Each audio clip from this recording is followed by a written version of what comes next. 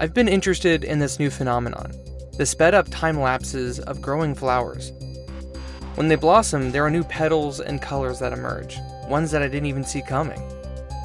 This episode's investigation was just like that.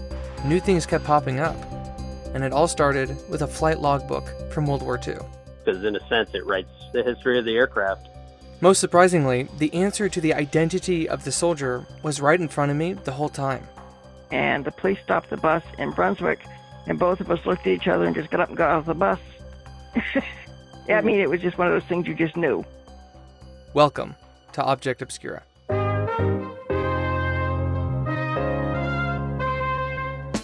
Lately, I see more of things forgotten to be restored. This is the Historical Investigative Podcast about people, objects, and their stories. I'm your host, Thatcher Warwick Hess. There are things behind the wall. They want to speak to you. Can you hear them call? Their stories somehow got lost. But these mysteries they have solved. Episode 13, Flights, Factory, Father. Hey, Thatcher, how's it going? Recorded. Hey, Dave, how are you doing? Doing well. I'm actually in Boston on a layover here and heading to LA later tonight. So. This is Dave, who is a friend of my dad's. He's actually talking to me in between commercial flights here. My name's Dave. I'm currently a commercial airline pilot, and I just took interest in the story that you had from your project. About 5 years ago, I bought a World War II flight logbook online. When I sent Dave pictures of the book, he was intrigued, not only because he's a pilot, but because he's ex-military. I was a naval aviator, winged in the mid-'90s, and I served just over 9 years active duty. So basically a lieutenant pilot in the Navy. So this book I have is interesting. It's a rectangular beige book full of perforated log entry pages. On the bottom of the World War II book is Keesler Field, Mississippi. Although these days, flight logbooks are done digitally, Dave has used physical logbooks throughout his piloting career. From a personal standpoint, I have a pilot logbook, and I have my naval aviator logbooks from when I was in the service, and I keep those somewhere where I can always know to find them, because in a sense, it writes the history of the aircraft. In fact, the flight I flew in this morning, recorded basically the date, the origin, destination, and whether or not I did the landing. My logbook is a little more complex because there are two separate forms. The cover of this book says Flight Reports, Air Corps Forms 1 and 1A. Then it states the instructions for filling out each form in case of a forced landing. But I saw that note on the cover page, I believe it was. There is a requirement, it says, that pilots are required to report each forced landing, but I can't tell necessarily whether this form is more for a basic flight, but there may be either another form or something you would note on this form that would demonstrate a forced landing. So essentially, as it says on the cover, the book informs soldiers to log all weather and non-material landings on Form 1 and all mechanical and material failures on Form 1A. And the soldier did just that on the first two pages, one flight entry for non-material landing and another for mechanical failure. These first pages are chock full of filled-in boxes, gasoline numbers, mileage, crew members, and on the top of Form 1, it says that this was an engineering student's book. I flipped through all 50 pages, alternating from Form 1 to Form 1A. But then something in the back of the book fell out. We can also note that there's the hydraulic system drawn out, and that may be that since our person of interest is listed as the engineer and studying that, it makes sense, a more mechanical type position. What Dave is talking about here is a folded up paper of a hydraulic system of a B-24 destroyer bomber plane. It lists all the parts of the plane's hydraulics that correspond to the drawing of overlapping pipes. So most likely, a young soldier was drafted into the Army Air Force's Technical Training Command. This was the larger effort launched by the U.S. government in the summer of 1943 to train pilots, engineers, and navigators. But who was the soldier that owned this book? I looked through the handwritten notes on the first pages and on the front cover. I saw that he dated his flight logs May 4th, 1943. I also saw a name, but I didn't know how to pronounce it. The last name was Comeau. Como. Otis J. Como. Here's where this gets interesting. Something else on the front cover that I originally missed changed the whole trajectory of this story. It says, reproduced for student use only. One on the cover talked about that it was student use only, so this may have been a training evolution or training school kind of thing. So that means that this personal log booklet was possibly about a mock flight exercise. It wouldn't be the official record. The official record, whether it's a logbook for the airplane or even for someone who was air crew, say a pilot, those would tend to be kept with the plane. Those records are very meticulous. It wouldn't be something you would take home, say. So all the fuel gallon numbers and names of the crew on the second page could be all made up. Even the specific B-24 name and serial number he wrote in the book could be bogus. It could have been an imagined flight. Sometimes you might do something called an out and in. You might leave your base, you might fly somewhere, have lunch or take a stop, service the aircraft, and then fly back. We used to do that with students from Meridian, Mississippi, which is fairly close by. But it's just hard to tell where the origin, I don't necessarily see an origin or a destination. Again, not sure if that means it's sort of an imagined flight in this case, or if it is part of a plane flying down to Keesler and then back, that kind of thing. This is all possible. I was first struck with the fact that Dave had actually been to Meridian Base, quite close to Keesler, where Mr. Como had this book. Keesler is Gulf Coast, Biloxi area, and I flew approaches into Keesler here and there. I did fly an exercise for about 2 weeks out of the Gulfport Airport, which is close by, and it's pretty typical Gulf Coast. In the summer, it's going to be muggy.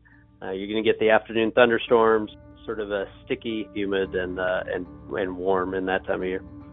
I was curious to see any records to find Como's family, and maybe they were connected to the hot Mississippi area. When I put in his name in an archive of all enlisted men in World War II, 2 Otis Comos came up, so I had to do some digging. I found a census marriage record of a man named John Como. His middle name was Otis, and on that document, his father was listed as Otis J. Como. So with more ancestral research, I found the son's online resume. I wrote up a letter and was excited to hear his stories, but the night before I printed out the letter, I needed to check something. I felt that I should check the source of the purchase first, which was Etsy. My mom got it for me, so I looked on her account and saw that she bought the flight book in 2016. The online shop was still active. I looked at the description of the flight book and saw reference that the woman who sold it to us was Otis's daughter. I messaged her and arranged a time to call. My name is Ellen Reinhardt. I'm a registered nurse, and my dad was in World War II as a bombardier. The voice you hear is Ellen Reinhardt, Otis J. Como's daughter. But she grew up with her dad in Maine, nothing like the Mississippi area I originally thought. Growing up, we learned how to shoot when we were very, very young. Went duck hunting with him, partridge and pheasant hunting. We learned to fish at a very young age. We had a camp on a lake, so we always went fishing. He taught us how to sail. Ellen was born in 1955 in Skowhegan, a very wooded forest town in central Maine. They had a very outdoorsy childhood, with a lake, garden, and forest essentially in their backyard. Well, I guess now you call us preppers, because back then you learned how to can, you learned how to hunt, you learned how to clean meat, you learned how to build things in the woods, you learned how to use tools, you learned how to change your own tire, the oil, we did all that. He was also very resourceful, as he mostly grew everything the family ate. When Dad was home, we'd go walking in the woods, identifying herbs, identifying plant life, hunting. My mom was big into flowers and herbs and a huge garden. Otis was a very good cook and would make these immaculate salads. He had a creative side with salads. He'd make like a cabbage lettuce salad, and then he'd decorate it with carrots and olives. It'd be the Eiffel Tower. I don't know whatever happened to photographs, but my mother used to photograph the salads he made because they were just works of art. It is so amazing to hear the stories of a man beyond the object's confined context. Ellen is describing her childhood 20 years after he wrote the things in the logbook in 1943. Otis J. Como was born in 1924 in Cornville, Maine, to Fidel and Mary. As a young kid, I know he had a pony. They lived on a farm. He had one sibling, a sister that was quite a bit younger than him. It seemed that they lived well enough during the Great Depression. I asked about his surname, Como. It was French-Canadian. Is his last name, is it Como? Am I pronouncing it right? Yes, that's pronounced right. Very good. Most people mutilate it. From my research, Simon Como, who lived in New Brunswick, Canada, was Otis's grandfather. I had a picture of his grandfather, who was over 7 foot tall, one of the original lumberjacks from Canada.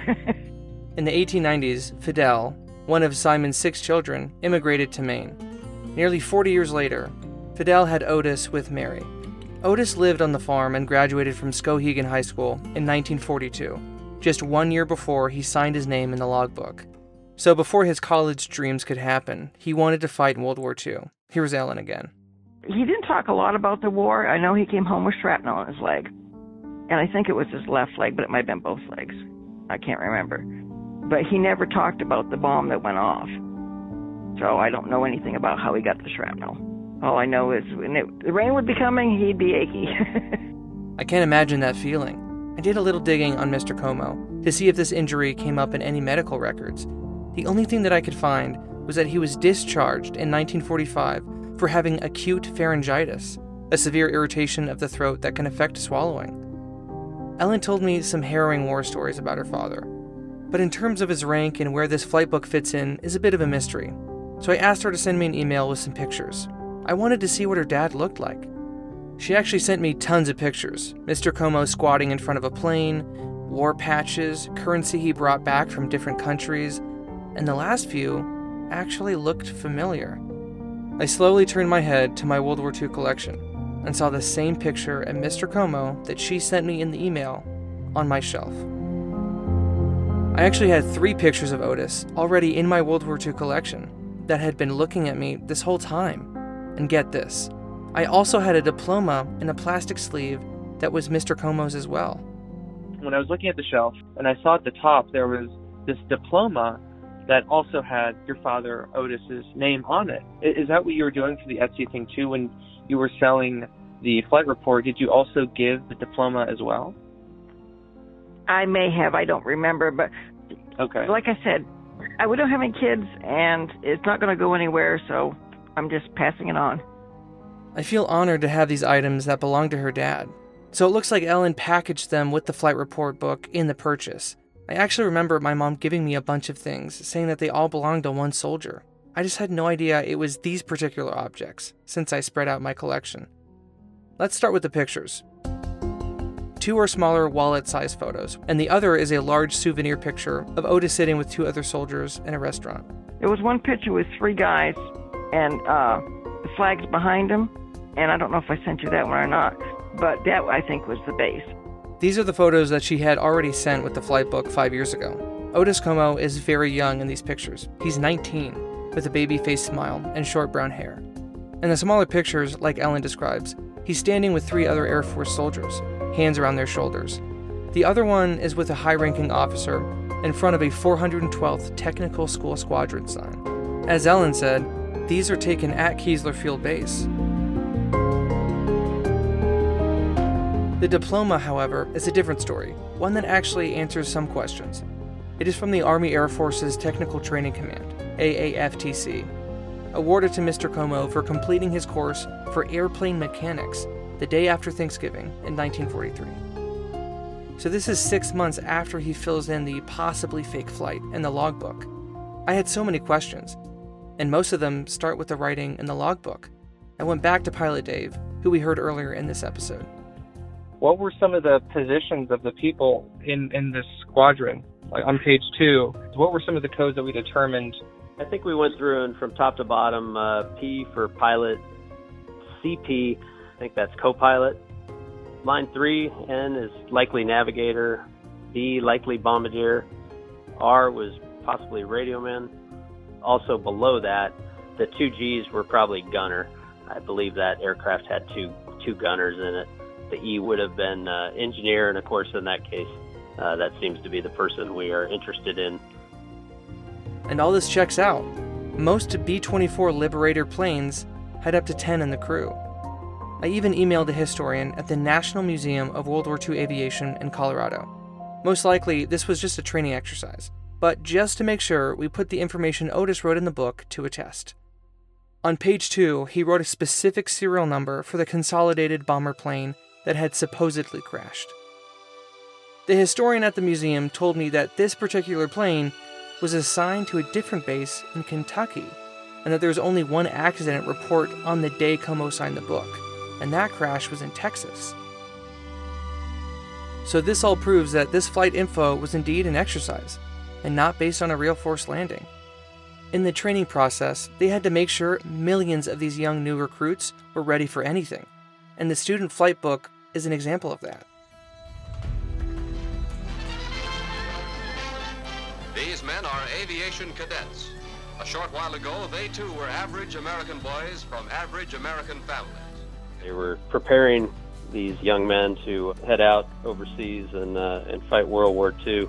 I think people lose track of just how much training has to go on, and it's not just building airplanes, it's not just having parts and being able to have them fly. You need to train people to make sure they can do the mission as well, and the numbers are pretty overwhelming if you look to see just how many people would have been going through such training and then moving on overseas. If you're 17, you can enlist in the Air Corps Reserve. You'll be called to training soon after your 18th birthday. Men between the ages of 18 and 26 can go into training immediately. The Army Air Forces needed technical schools and programs. In just 5 years, the Army Air Forces grew more than 100 times its size, 20,000 recruits in 1939 to 2.4 million by 1944. Keesler Field was one of those training centers opened in 1941, a $10 million undertaking that was Mississippi State's most expensive government project at the time. I imagine it was fairly stressful. I imagine it was a lot of new information, especially if people had come from off the farm or wherever, but coming from all corners, not necessarily having technical backgrounds, varying states of education. So, you need to bring them together, all these people from different places, and put them through a program that produces, a very solid and standardized training. Otis Como was one of millions in this effort to become the best young military mechanics and bombardiers there could be.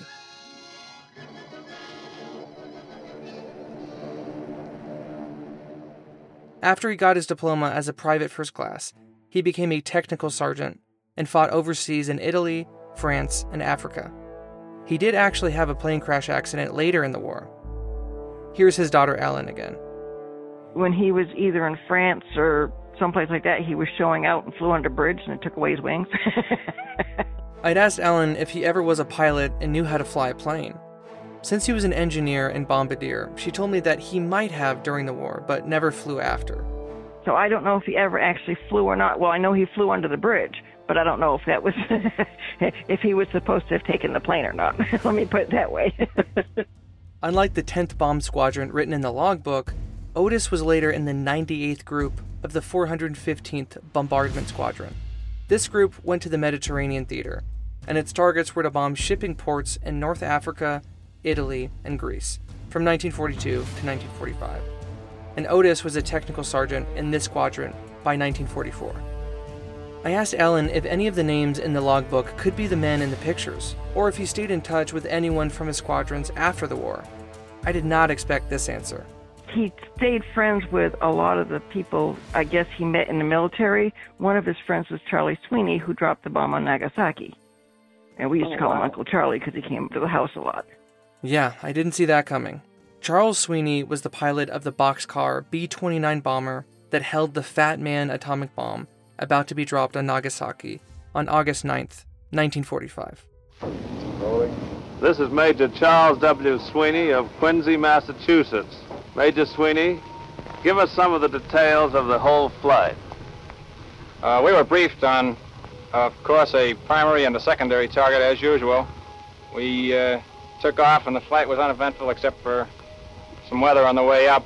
The primary target was located and we made 3 runs on it, but were unable to get into it. This is Charles Sweeney interviewed on August 14th, just 5 days after piloting the plane that dropped the bomb on Nagasaki, and 8 days after the first bomb was dropped on Hiroshima. Just to recap what he's talking about here, the United States had originally targeted the second atomic bomb to drop on the city of Kokuda, but due to some heavy fog and unexpected weather, they changed the course to Nagasaki, a small port town south of Kokuda. We picked our route into the secondary target and dropped it on Nagasaki.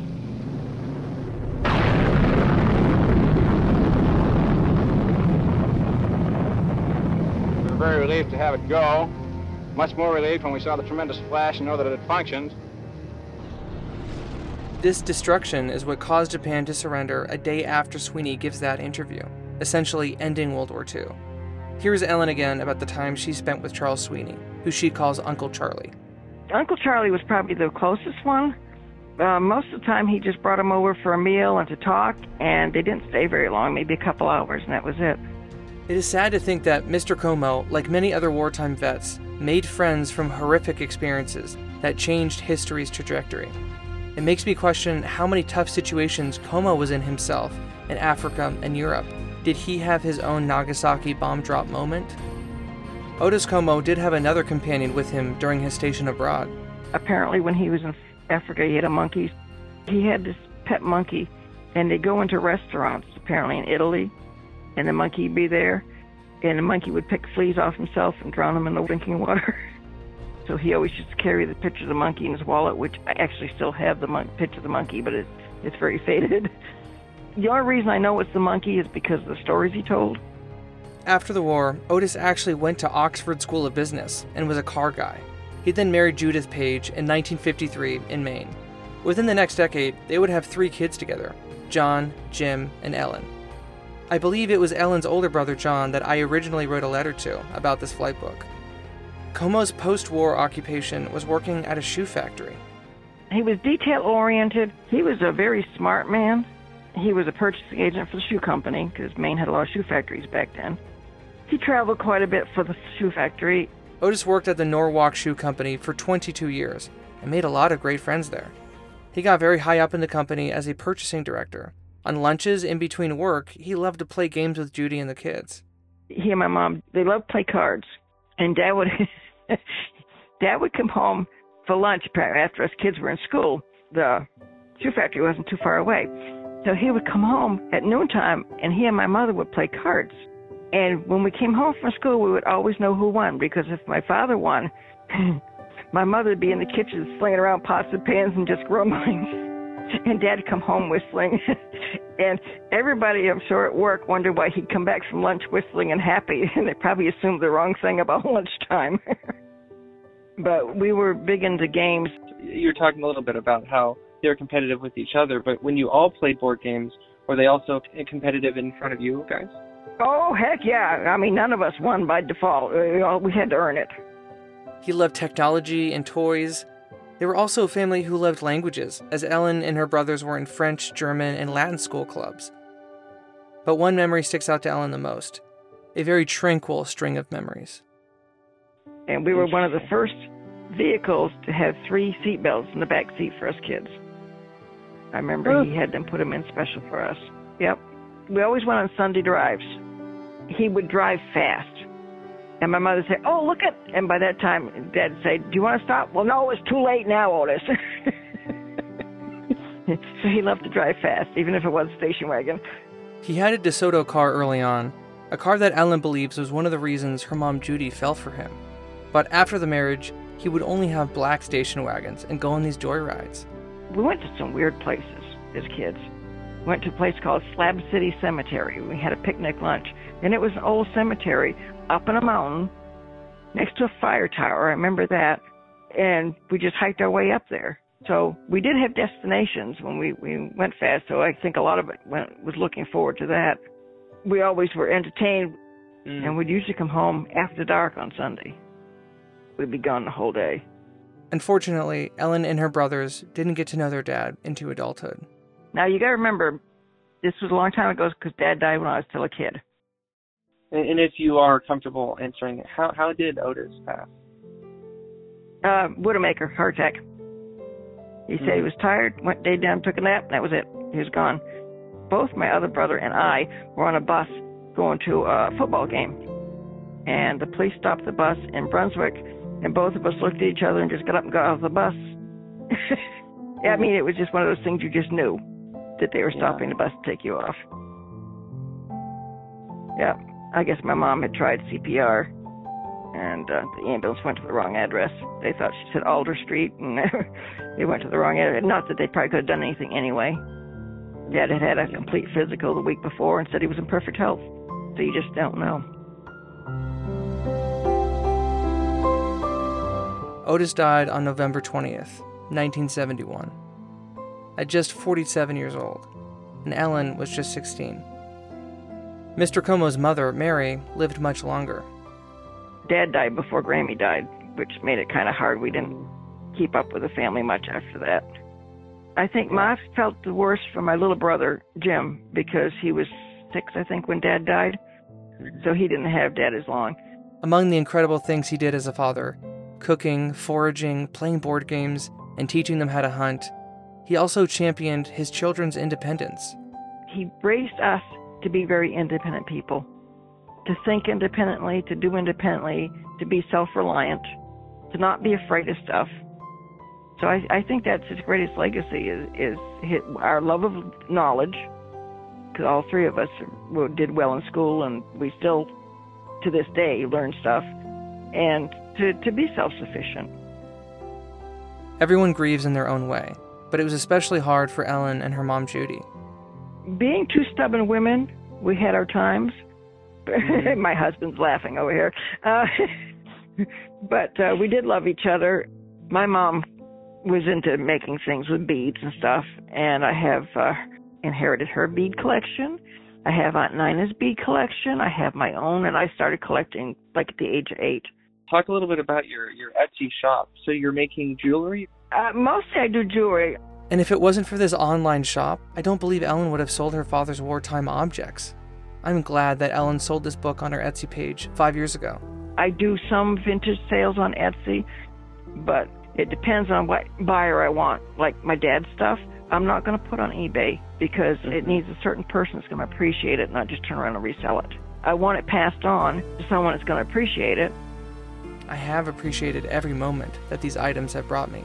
All 3 photos, the diploma, and the flight book from World War II are now all together resting on the same shelf.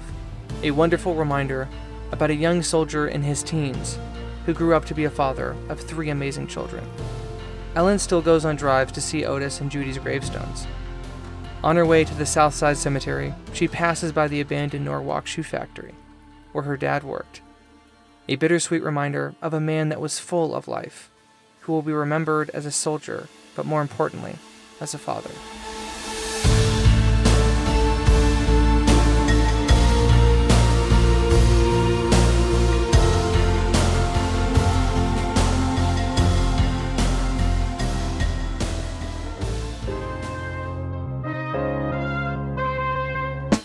Lately, I see more of things forgotten to be restored. Thank you for joining us on another Object Obscura adventure, where every object has a story. We're going to post all the pictures of the book, pictures of Otis, and the diploma on our Facebook, Twitter, and Instagram pages. We're also trying to put all the pictures on our website too, but bear with us. This was a production of the Obscurity Podcast Network. Thank you to Pilot Dave for taking the time to talk about the World War II Flight Report book. And thank you to Ellen Reinhardt, Otis's daughter, for opening up about your personal life and sharing the stories of your amazing father, Otis Comeau. You can check out her Etsy store with the jewelry and other cool vintage things at Beattitudes for You. Special thanks to all the other people who helped me out. Gene Pfeffer at the National Museum of World War II Aviation in Colorado, Mark Warren, and Ben Hess. This was an Anchor distributed podcast, produced, written, edited, scored, mixed, and fact-checked by me. The theme song is Behind the Walls by my great friend Nathany. Check out her amazing music on Spotify and Apple Music. All other song and archival credits are in the description. Please go to Apple Podcasts or iTunes. Even if you're listening on something else, please go there and give us a star rating, and even write a review. It really helps us out. You can also give us a donation. There's a PayPal donation button on our website, object-obscura.com. Anything helps us to investigate more amazing stories in the future. We hope that we can travel to meet each person face-to-face in a possible next season. Please feel free to write to us. You can send me an email at thatcher@object-obscura.com or on Facebook, Instagram, and Twitter. You can write me about an object or a mystery you want discussed on the show, anything obscure, or just something cool about material culture. Next episode will come out in 2 weeks, on November 19th. We're going to another world war, 30 years before, and some singing will be in store. I can't get them up in the morning. I can remember my mother saying that they sang in German. See you then.